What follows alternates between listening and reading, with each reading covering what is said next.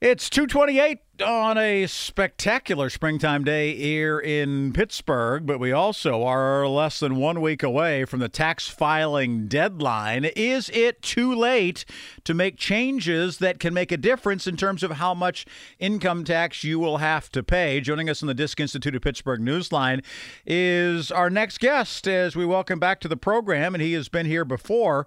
His name is Chris Carosa, and we're really glad to have him here because he is not only a certified trust and fiduciary advisor, but he also is an MBA.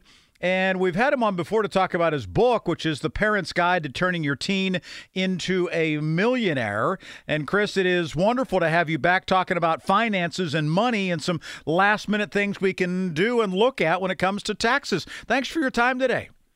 Well, thanks for having me, and I'm excited to share more ideas with you. Well, the one thing I think that for many people that I think has probably become pretty well known is that if you do not have access to a retirement account at work, you can fund your own individual retirement account, and then the amount that you contribute there can be reduced from your taxable income. Is that still the same? Meaning that that's sort of the overall perception of how it works. Has anything changed there that precludes somebody from still doing that in 2023? Not really. That's the best way to approach it. If you're not covered by your company, you should start your own IRA. Is there a difference in terms of how much you can save if you do a traditional IRA as opposed to a Roth IRA? I realize that the actual earnings will be handled differently, but is there a difference from a tax standpoint immediately? Well, the only big difference is how much you can contribute. You're capped at how much you can contribute to an IRA, a traditional IRA. Now, it changes from year to year. It's $6,500 right now for last year, but it's going up again for the coming year. But your cap at a 401k plan is much higher, and that's not even including the match. The match that you get from the company is over and above that. So that's really the advantage of a 401k. You could save a lot more money a lot quicker than you can in a traditional IRA. However, if you don't have access to that, or if you're a sole proprietor or you don't have a retirement plan through work, it may be that you're better off to go ahead and do something through an IRA rather than doing nothing, correct? That is right. But if you're a sole proprietor, there are different types of IRAs. So you'll need to talk to your accountant to see if any of those other types of IRAs apply to you.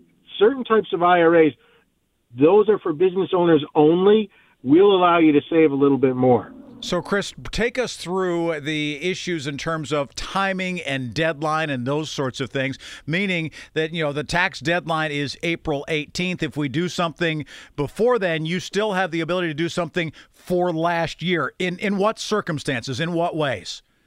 So to set up a traditional IRA, you do have up until the tax filing deadline to set it up for last year. Some of these other supercharged IRAs you would have needed to start as of December 31st of the year that it started. So that would have been last December for last year's money. But again, you need to talk to your tax accountant if you're going to find out exactly what this applies and how it applies to you if you're a business owner. If you're not a business owner, just a regular employee, then yep, you have until April 15th or 18th this year to set it up for the IRA money that's being contributed from last year's earnings. Christopher Carosa joining us here on KDKA, a graduate of Yale University and MBA, talking about some last-minute things you can do to make a difference in terms of the amount of money coming out that you'll have to pay. What about dealing with, and I know you've written a book about this that talks about the child IRA, being able to take advantage of the child IRA. How does that impact a parent's bottom line, and how does it ultimately help a child in terms of starting to grow some savings lifelong? This is one of the most overlooked aspects of reducing your taxes, and that's if your minor child has a job and earns money. Let's say your child is a teenager and the child works over the summer, earns some money. Some parents will just include that into their own income, and then they're going to pay the tax rate at their level. But if you have a child file separately, maybe they don't have to pay any income at all. But here's the thing. That child should also be setting up an IRA, a child IRA, because chances are if the child is not earning any tax or not paying any taxes on it because the child has not earned enough money above the standardized deduction, then that money's all tax-free. There's no advantage of opening up a traditional IRA. However, there's a big advantage in opening up a Roth IRA. Roth IRA means that as it grows, you're never going to pay taxes on it when you take it out, assuming you hold it until, when you're supposed to hold it. So that's one of the most overlooked things that parents don't really notice or don't think about. And I think that really they need to talk to their accountant about how this would apply to them, how this works for them, because different situations occur between the parent and the child that the accountant is going to be most familiar with. Are all of the loopholes at this point closed? Is there anything out there that you can still take advantage of other than the IRAs that we've discussed? Well, there is something that's going to start next year. It's not a loophole that's closed. It's actually a loophole that might be opening. And that's if the parent invests into a 529 plan. A 529 plan is designed to help children and their education, fund their education. And that money has traditionally been captured forever.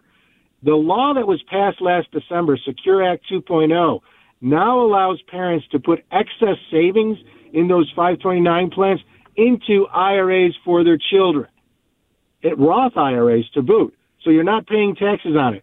There are some rules on how it works. It doesn't become effective until next year. The 529 plan has to have been in existence for 15 years. That's a big hurdle.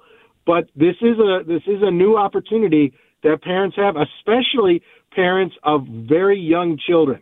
Big opportunity for them. We very much appreciate you jumping in here and being with us. If you want to learn more about Chris Carosa and his book, which is The Parent's Guide to Turning Your Teen into a Millionaire, he's got a website. It's childira.com, childira.com. Hey, Chris, thanks so much for helping us to get smarter here today on a beautiful Thursday afternoon. Thanks a lot, Rick. We'll talk to you later. Always good stuff from Chris Carosa here on KDKA. T-Mobile has invested billions to light up America's largest 5G network, from big cities to small towns, including right here in yours.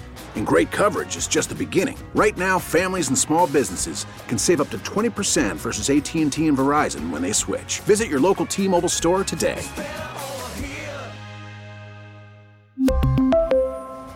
Plan savings with 3 lines of T-Mobile Essentials versus comparable available plans. Plan features and taxes and fees may vary.